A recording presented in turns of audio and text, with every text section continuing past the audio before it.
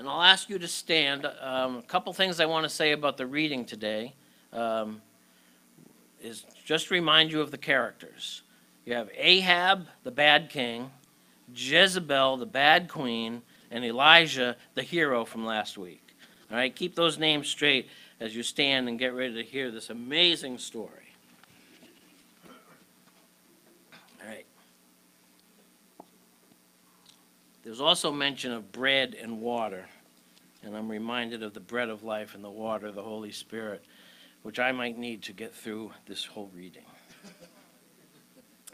All right, now Ahab told, this is from 1 Kings 19, it's a continuation of the story we read last week. Ahab told Jezebel everything Elijah had done, and how he had killed all the prophets with the sword. So Jezebel sent a messenger to Elijah to say, "May the gods deal with me, be it ever so severely, if by this time tomorrow I do not make your life like that of one of them." Elijah was afraid, and he ran for his life. He went a day's journey into the wilderness. He came to a broom bush, sat down under it, and prayed that he might die. "I have had enough, Lord," he said. "Take my life." And he lay down under the bush and fell asleep. All at once an angel touched him and said, "Get up and eat."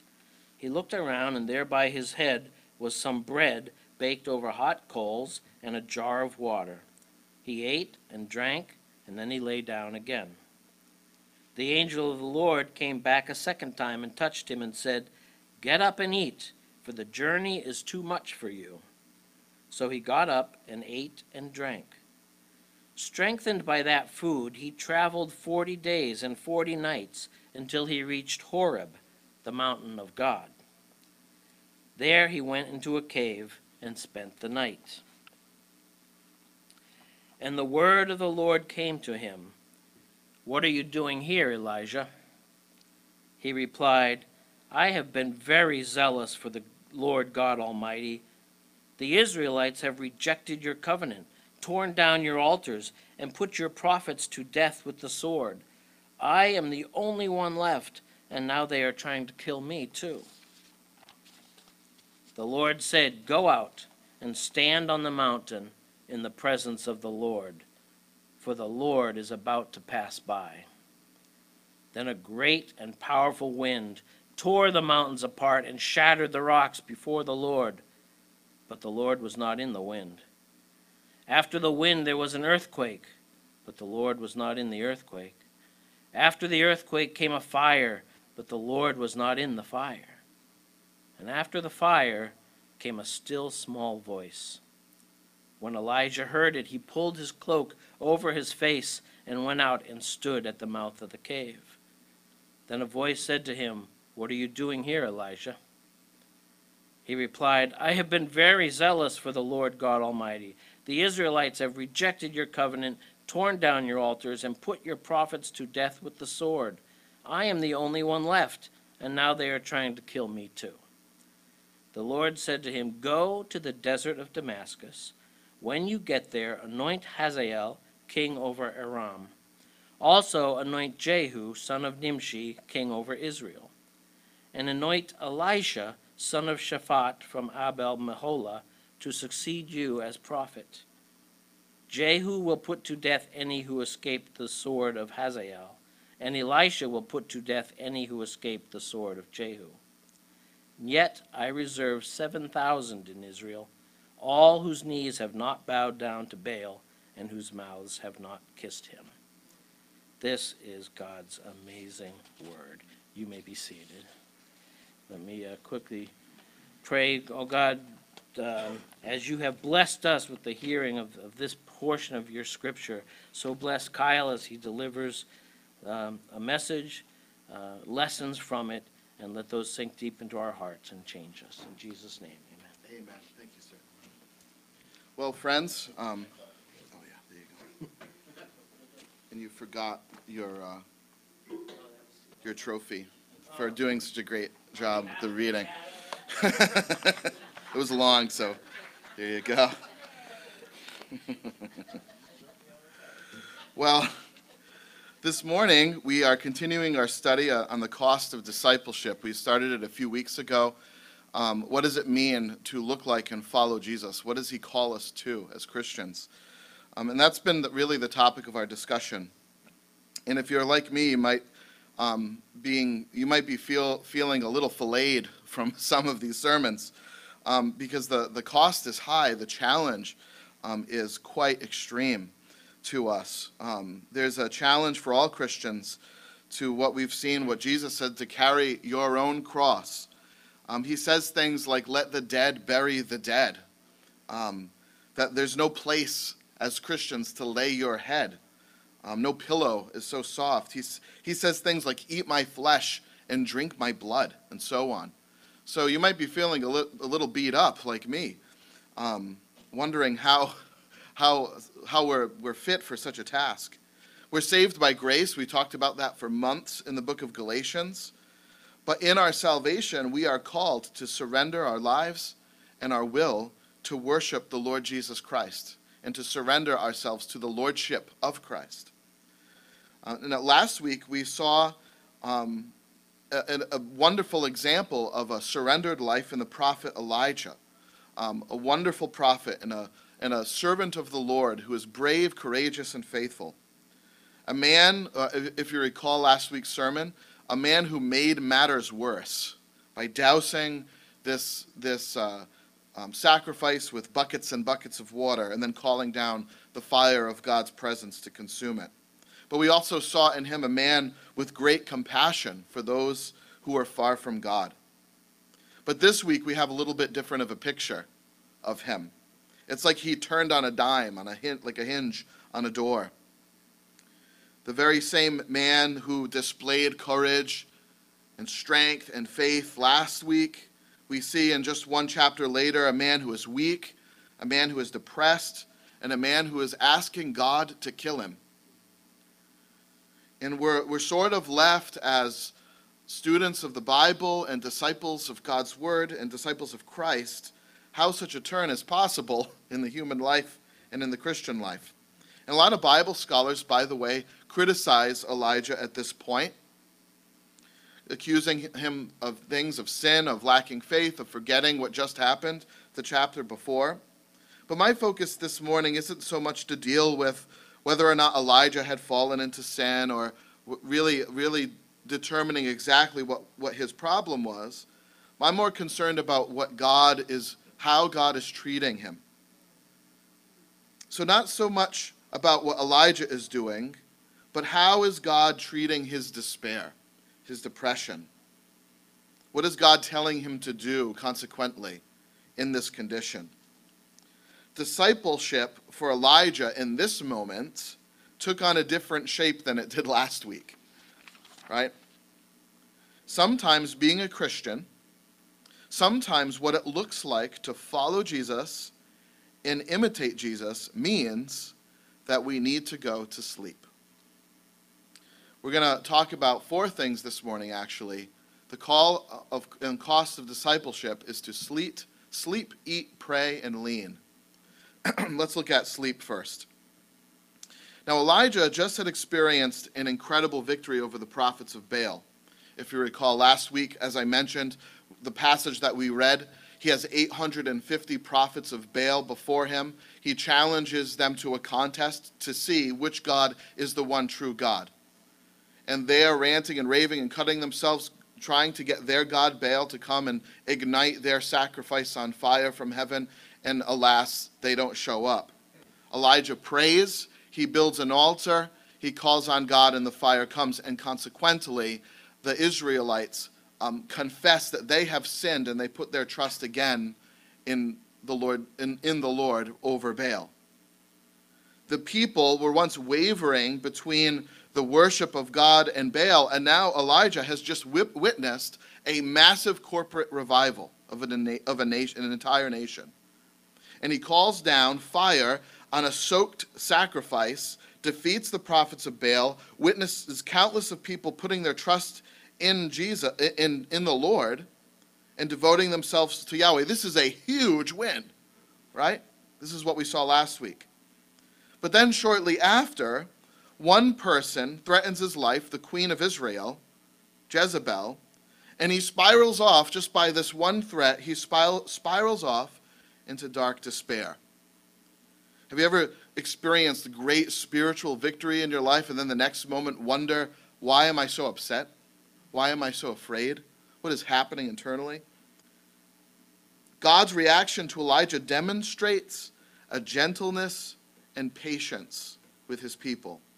He doesn't send lightning to strike him dead or she-bears to eat him up. Our Heavenly Father in Psalm chapter 103 knows our frame and remembers that we are but dust. So we testify with John the Baptist, I am not the Christ, right? We are not God in the flesh. We are but dust. Elijah had been tested, and in this moment, being a disciple meant for him that he needed to take a nap. He needed to rest. It says in verse 5, then he lay down under the bush and fell asleep. And then in verse 6, he ate and drank a second time, and then lay down again. And then in verse 9, there he went into a cave and spent the night. All this at the instruction of the angel of the Lord.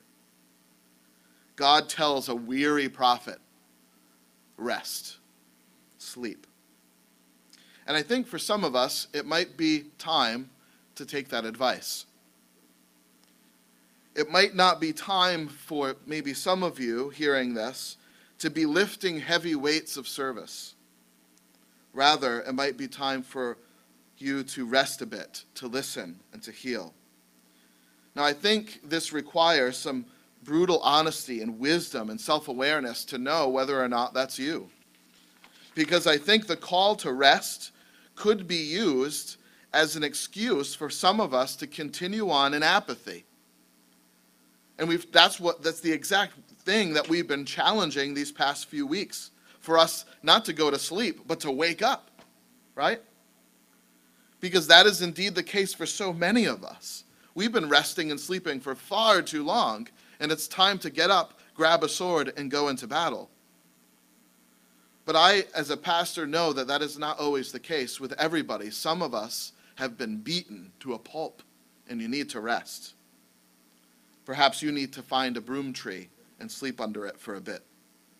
Elijah went to sleep in this moment at the instruction of God because he needed to sleep. Sometimes we're stressed. Sometimes we're depressed, not only for spiritual reasons, but also for physical ones. We haven't eaten or slept in days. We've been physically challenged. Now just kind of remember what Elijah had just gone through. Elijah had just hand-built an altar made of rocks, right? I don't know if you realize this, but rocks are heavy, right? Then, when he was done building the altar, he takes a bull and fillets the thing by himself. That's not easy either, right? Oh, and to make matters worse, we actually didn't read this part last week. It hinted at it this week. But Elijah went and took on 850 prophets of Baal in hand-to-hand combat by himself and killed all of them. That's probably pretty hard, too. Oh, and then there's this wonderful verse at the end of chapter 18, and you should read it. It says, the Spirit of the Lord came upon Elijah, and he sprinted on foot from Mount Carmel to Jezreel, 30 miles. Brother needs a good night's sleep, right? He's got to be tired after all this. So before we're a little too hard on him and say, oh, I want to die and no one's with me, and you know what, we'd probably be saying the same thing after experiencing the kind of physically, spiritually, and emotionally exhausting events that he just experienced. You know that even Jesus in John chapter 4 sits by a well because, quote, he was weary from his journey. Sometimes Jesus stops healing people to sit on a nice little comfy spot because he's tired. During a violent storm in Mark chapter 4, he's allowing the disciples to go through this harrowing storm, afraid for their lives, while he is asleep on a cushion. in the stern. After 40 days of fasting and being tempted by Satan in the wilderness, at the end of this, an exhausted Jesus is ministered to by angels. And he experiences deep rest and recovery from what he had just gone through.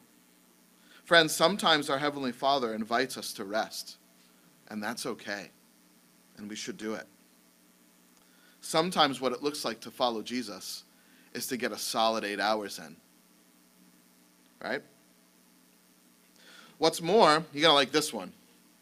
I told you last week you'll like this sermon better. There are times following Jesus means not only that we need to sleep, we need to eat. In Mark chapter 4 of Christ, we read this. Now the next day, when they had come out from Bethany, Jesus was hungry. Friends, if Jesus gets hungry, we get hungry, right? And seeing from afar a fig tree having leaves, he sent to see if perhaps he would find something on it, because he was hungry. Did I mention that? When he came to it, he found nothing but leaves, for it was not the season for figs. And in response, Jesus said, "Let no one eat fruit from you ever again." It's the first and only destructive miracle that Jesus ever performs. All the other miracles Jesus does is to heal people, to give them life, to give them food. This is the first time Jesus actually destroys something, and it was because he was hungry. Now, there's probably a little bit more to it than that. A lot of scholars see this as like Israel was supposed to give people the food of God's word, and they weren't, so that it was kind of built into that. But there's something about, I don't know, my own sort of logic that thinks it's probably a little bit of both, right? Jesus was literally hungry, and he was a little ticked off when the fig tree had no fruit on it. He was so hungry that he stopped healing people. He was so hungry that he stopped casting out demons. He was so hungry that he stopped preaching sermons. He stopped doing all these things because he needed food. And so do you. Sometimes we need to stop and we need to eat. When Christ, he pulls up to his stop and shop, he finds it closed, so he burns it down. Don't do that, by the way. Friends, the principle here is disciples of Jesus Christ are called to take care of themselves. Now, we know that this doesn't mean that we're called to be selfish or we're called to be extravagant or not called to work hard. Hopefully, the past few weeks have shown us that that is not the cost and call of discipleship. But in the difficulty of following Jesus and the surrendering of our will, and sometimes the emotionally and spiritually exhausting work that we do as followers of Jesus, sometimes we need to escape for a bit and freshen up. We need to sleep and we need to eat. Elijah is told in verse 5, an angel touched him and said, "Get up and eat." The angel of the Lord came back a second time in verse 7 and touched him again and said, "Get up and eat." Friends, sometimes you need a sandwich just as much as you need prayer, right? The condition of our emotional and spiritual health is often affected by our physical health.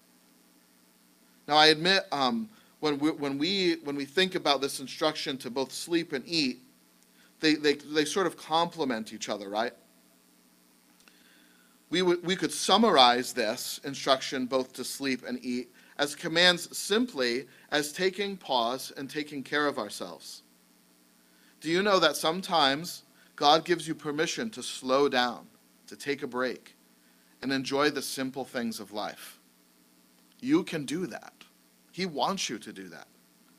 He made us to be hungry, to taste things like bread and butter and blueberries and apple pie. Maureen just made a delicious one with my daughter. Oh, and it's so good.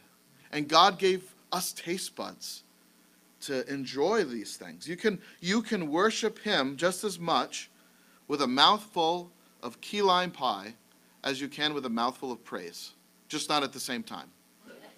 That gets messy. There's this sort of ancient monastic gentleman named Brother Lawrence that some of you may have heard of. He writes this: "We ought not to be weary of doing little things for the love of God, who regards not the greatness of the work, but the love with which it is performed. So he famously said, I can do dishes to the glory of God, just as much as I can pray to the glory of God, just as much as I can fast to the glory of God. I can wash simple dishes. I can eat food to the glory of God. He says, it is enough for me to pick up but a straw from the ground for the love of God. Friends, we can love God and praise God simply by delighting in the fact that he has caused us to taste things like blackberries and given us the gift of Sunday naps. Just don't take it now. Take it later. Charles Spurgeon, the Prince of Preachers, lived in the 1800s, one of the most famous preachers at the time, probably the first mega-church pastor, though they wouldn't have called it that back then. But one of the most famous preachers of all time in the largest church on earth, suffered openly, and he admitted this and talked openly about it with his congregation, suffered with depression. And if you suffer with depression, you're not alone.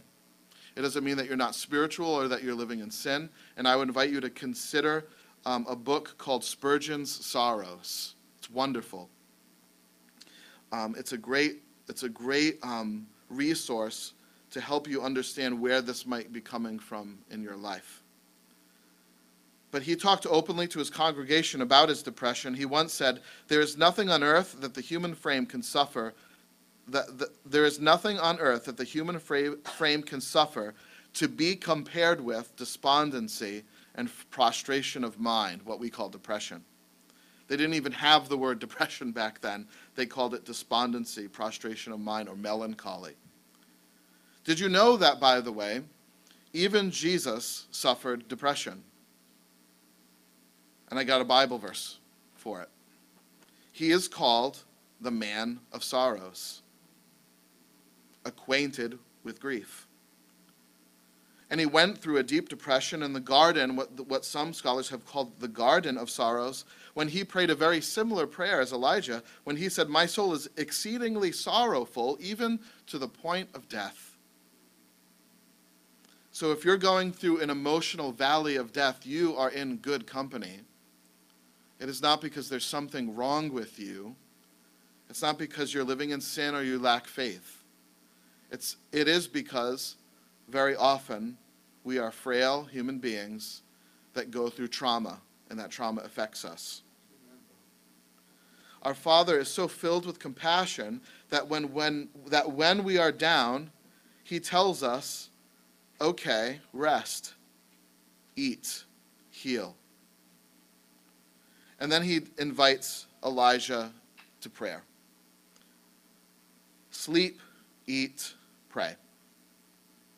Now, prayer implies some things. Prayer is a meeting between God and man. It's a conversation that happens between God's children and between God himself. It's a meeting between the person praying and with our Creator. So prayer is nothing short of an active experience of intimate communication between us and God our Father. You might have noted or noticed that twice in this passage, an angel wakes Elijah up and starts talking to him, has the conversation, and then God has a third conversation with him later. We call this prayer. And in this sort of conversation, after the angel wakes him up, you'll notice that something that Elijah says is, he says, I plead for my own death. Please take my life. So the angel says, I want you to journey to Mount Horeb. Did you notice this? Seems kind of maybe like that, maybe this part, it's a little bit tough on him. He's probably still pretty tired, and now he's got to go for a walk again. But Mount Horeb, if you understand where this is remarkable. This is fantastic. God says, I want you, Elijah, to go to Mount Horeb. Do you know where Mount Horeb is? Mount Horeb is another name for Mount Sinai. Mount Sinai is the place where God met Moses at the burning bush. It is the place where God met Moses face to face and gave him the 10 Commandments. So in other words, God is saying, Elijah, God wants to meet with you face to face. And friends, as children of God, bought with the blood of Jesus Christ, when we talk to our God, we are standing on our own Mount Horeb. We have the audience of God in which we can communicate the deepest, darkest secrets of our heart. Exodus chapter 3, now Moses was tending the flock of Jethro, and he led the flock to Horeb, the mountain of God. And the angel of the Lord appeared to him in a flame of fire from the midst of a bush. He says, Elijah, when you are at your worst, I want to be near you. I want to see you. Exodus chapter 19, Moses went up to God, and the Lord called to him from the mountain. And then in Exodus chapter 20, he gives them the 10 commandments. Now you remember, on Mount Carmel, that was the mountain dedicated to Baal. And on Mount Carmel, Elijah's got all this faith and strength, and he calls down the fire of God on it. So on Mount Carmel, Baal's mountain, Elijah has great faith. But on Mount Horeb, the Lord's mountain, he's weak and depressed. Yet God is present in both places with Elijah, just like he was with Moses. On Mount Carmel, Elijah calls to God and God comes down. On Mount Horeb, God calls to Elijah and Elijah wakes up. And this is what he's told by the Lord. Go out and stand on the mountain in the presence of the Lord, for I am about to pass by. Oh, this is so much like Moses. You remember that part in Exodus, I believe, chapter 33, where God says, Moses, hide in the cleft of the rock because I'm about to pass by.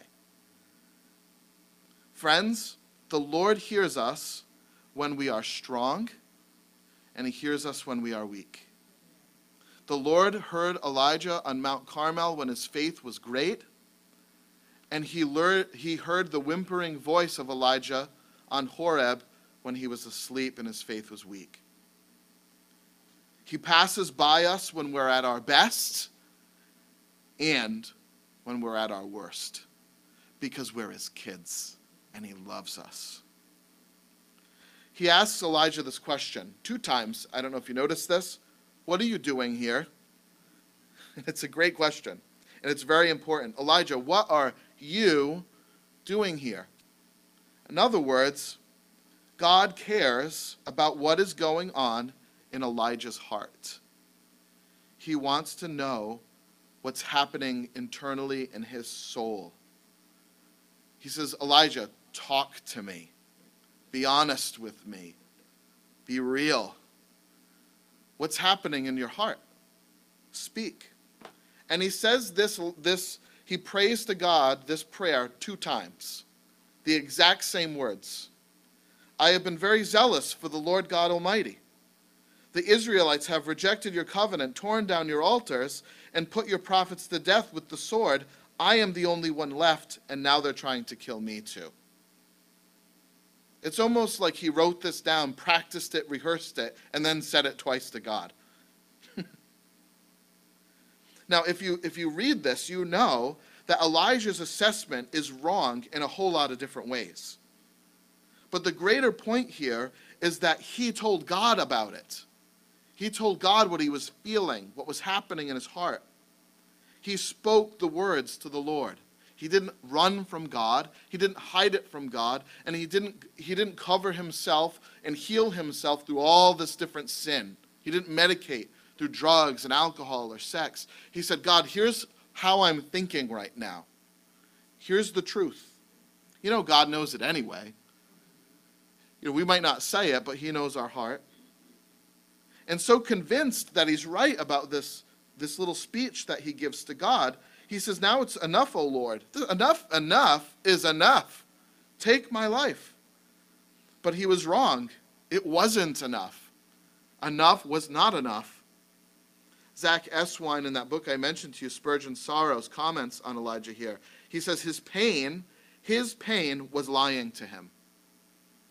Oh, how often that is true of us, friends. that our pain lies to us. It paints a picture of our life that is much more bleak than what is in reality true. His pain was lying to him regarding his ability to know the future. And his future, in truth, was filled with blessing. So God shows up.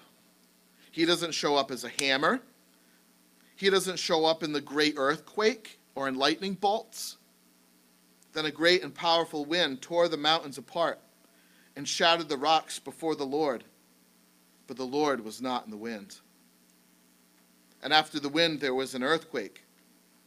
But the Lord was not in the earthquake. And after the earthquake came a fire. Oh, surely it'll be here. He just showed up as a fire, right? In chapter 18 on that altar. After the earthquake came a fire, but the Lord was not in the fire. And after the fire came a still small voice. You know, in the Hebrew, if you translate this literally, you would translate it a brief sound of silence. So in other words, all this commotion, earthquakes and wind and, right, like what we just went, and the Lord's not in any of that. And all of a sudden it just stops. There's this hush, there's this silence. And that's where the Lord was. In that moment, the Lord, for Elijah, was a gentle, quiet, listening friend. You know that sometimes a friend who listens is worth more than a friend who can't stop talking? Isn't that true? When we're just pouring our hearts with our pain and our loss and everything that we're going through, sometimes a friend just sits there and listens, doesn't say a word, and that silence speaks compassion to us, and it's healing, isn't it? The Lord doesn't correct Elijah. Here, let me fix all the wrong things that you just said in that sentence. He just is silent. He's a quiet, gentle friend. Disciples meet with God in the valley. They eat, they sleep, they pray, and they're met with a gentle, quiet, listening God. And finally, disciples lean. Elijah 2 times tells God that only he is zealous for the Lord and that he is all alone. Right? Only I'm the only one that cares about the Lord. And everyone else is a crook. And if they're not a crook yet, they're soon gonna be. Because I know people. And this is how we feel. We have been disappointed so many times by so many people. I mean, watch the news this past year. How many heroes of ours in the evangelical world have fallen in ways we would never have imagined anyone falling in. And sometimes we stand back and we wonder, are you all faking too? Is it just me? Am I the only one? Elijah felt this. And he tells God twice, I'm the only one that's zealous for you, Lord. Now, in the moment on Mount Carmel, that was actually true. At least on that mountain. There were no other prophets there with him. There were no other Israelites that were like, hey, Elijah, we got your back. He was by himself on that Mount Carmel. But he took that one situation and then he expanded upon it into all of Israel. He said, if that's true on Carmel, it must be true everywhere else. And that is the lie that he jumped to that wasn't true. He had a skewed perspective that was affecting his spiritual, emotional, and mental health. So God tells him, he responds to this by implying that he wants him to go lean on some people. He says, I want you to go to Damascus. And he tells him that it's time to lean on the people that he thought weren't there. But they were there. Because God doesn't say, hey, Elijah, you're totally wrong. There are a lot of people that love you, that love me. He actually says, this is what I want you to do. I want you to see them. So he says, I want you to go to Aram, and I want you to anoint Hazael king. And then when you're done with that, I want you to go to Jehu, the son of Nimshi, the king of Israel, and I want you to anoint him too. And then when you're done anointing Nimshi, I want you to find a guy named Elisha, because Elisha is a prophet, and you're going to teach him, and he's going to go with you everywhere you go. Oh, and by the way, there are 7,000 people in Israel that have not bowed the knee to Baal.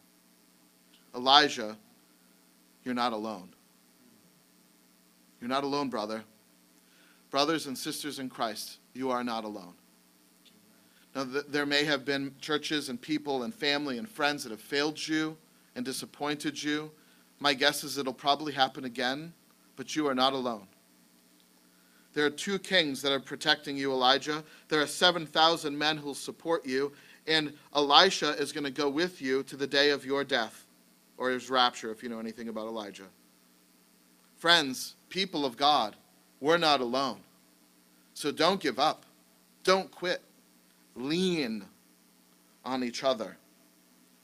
At times, we need to stop the false narrative, that lie that's just sort of on rinse and repeat in our brain, that's playing in our heads, and we need to lean on the many people of God that have not bowed the knee to Baal, that are in it with us, that love the Lord Jesus Christ as much as we do.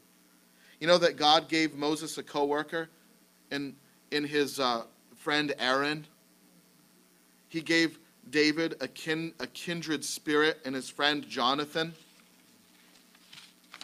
Even Jesus had Peter, James, and John as his inner circle, as people saw, the ones that saw him when he was at his weakest and most vulnerable. The Apostle Paul always traveled in groups and had ministry partners: Barnabas, Silas, Timothy, Luke, and so on. Philippians chapter 2 says, "But I trust in the Lord Jesus to send Timothy to you shortly, as soon as I see how it goes with me." In other words, I want to send you Timothy, but I'm not doing it right now because I need him. I'm just a man. I need encouragement. I need people to lean on. So you don't get him yet. I need him. He goes on to say in 2 Corinthians chapter 7, "For even when we came into Macedonia, our bodies had no rest, but we were afflicted at every turn, fighting without and fear within." They were afraid. "But God, who comforts the downcast, comforted us by the coming of Titus." Right? In other words, sometimes you need a flesh and blood brother or sister in Christ to look you in the eye and to tell you that you're not alone and that you are loved. 2 John verse 12 says, "Though I have much to write to you, I would rather not use paper and ink. Instead, I hope to come to you and talk face to face, so that our joy may be complete. Impersonal, indirect communication is not enough. Facebook friends are not what you need. You need warm bodies in the room with you. When we're tempted to despair, and when we paint a picture bleaker than reality, it is in prayer that God reminds us to lean on our 7,000, to lean on our Elisha. Isn't that good news? Friends, there is a cost to discipleship, and I'll close here. There is a cost to discipleship. Following Jesus is a life of self-sacrifice. We're called to surrender our will, our preferences, our comforts. There are times following Jesus means sleepless nights, poverty, sickness, because we're called to follow him wherever he leads. But our Heavenly Father knows our frame, and he bids the weary disciple at times to take pause, to sleep, to eat, to pray, and to lean. I hope that in our life of discipleship, we can discern what time it is to sprint and what time it is to rest. Amen? Let's pray. Dear Heavenly Father, this morning we come to you And we ask your blessing for those who have been through a battle. Maybe a battle that we don't see because maybe we just see them sitting here on a Sunday morning and we're not fully aware of all the things that they've experienced. And God, I pray, Lord, if there's anyone here with a heavy heart, if they've been through hell on earth, God, I pray, Lord, that you would give them the awareness that it's okay for them to sit and to listen and to heal, to rest. And God, would you restore them? I want to pray over you right now, brother or sister in Christ. You can be restored. You can be healed. God wants to give you some food, and he wants to give your body rest and your soul healing. And he invites you to lean on your Elisha, your 7,000.